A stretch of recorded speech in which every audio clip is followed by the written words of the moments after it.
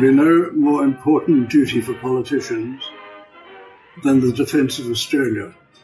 Why then do they seem to be trying to make Australia defenceless, running down morale, disencouraging enlistment, and making the country generally defenceless? Soldiers have just been through a 4-year-long investigation of what has happened in relation to the SAS in Afghanistan. And throughout that, the presumption of innocence seems to have been abandoned. Journalists were given special access to the investigation. They published all manner of things, and the soldiers didn't receive legal aid to help them defend themselves. Unlike refugees or anybody claiming to be a refugee who are handed legal aid on a platter, our soldiers received nothing. And now we have the report. It's been released without names. It's been released.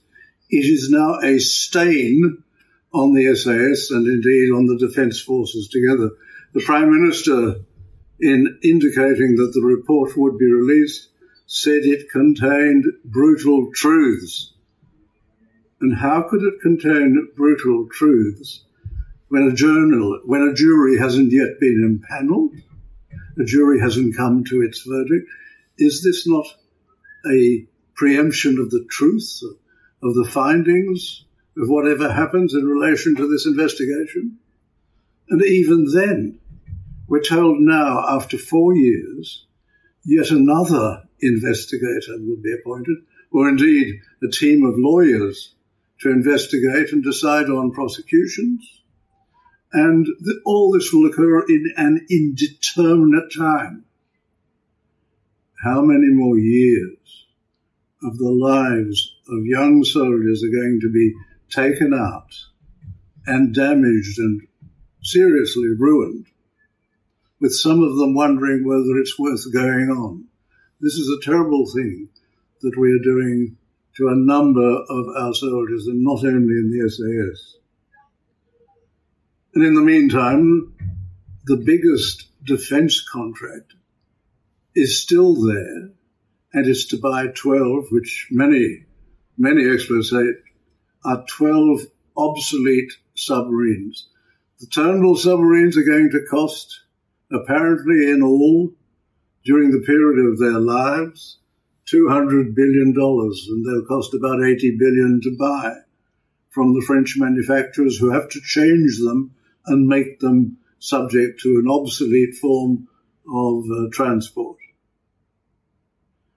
They won't even be together as a fleet. They won't all be delivered for the centenary of the Second World War, when there'll be a major military and naval review in Sydney, probably in Sydney Harbour, and we won't have all of the 12 even there together in 2045. In the meantime, the politicians seem to have turned the Defence Forces into a social laboratory. If you look at the criteria, the selection criteria for soldiers, including combat soldiers, you'd think that the very last sort of soldier they want is a healthy young man. This is not the first time the soldiers have been subject to unfair prosecutions. Back in 2009 in Afghanistan, some of our soldiers were advancing towards a compound and they were fired on, and naturally they returned fire. Now, unfortunately, when they returned fire, that fire also hit a number of civilians. The soldiers weren't to know there were civilians in the compound, and what were they to do when they were fired on? I think most people with common sense would say, well, this is unfortunate, but nothing can be done about it. In the air-conditioned offices of Canberra, apparently things are seen differently. And the Director of Military Prosecutions launched a prosecution against the soldiers, charging them with manslaughter for doing no more than doing what you have to do as a soldier. Fortunately, when the case came on before a court-martial, and you can imagine the trauma on those soldiers, knowing that they were about to be prosecuted, not knowing where this would end. Fortunately, the head of the tribunal examining them, the court-martial, the officer, decided that these prosecutions were bad in law. You couldn't sustain them because how could you argue that the soldiers owed any duty of care in relation to the civilians who were in the compound whom they didn't even know existed? The politicians have to avoid being unjust to our soldiers, dragging these things out for years and years, exposing them to unfair publicity in the media. What the politicians have to do, and particularly in relation to our soldiers, is to ensure that those willing to die for their country are at least entitled to the presumption of innocence.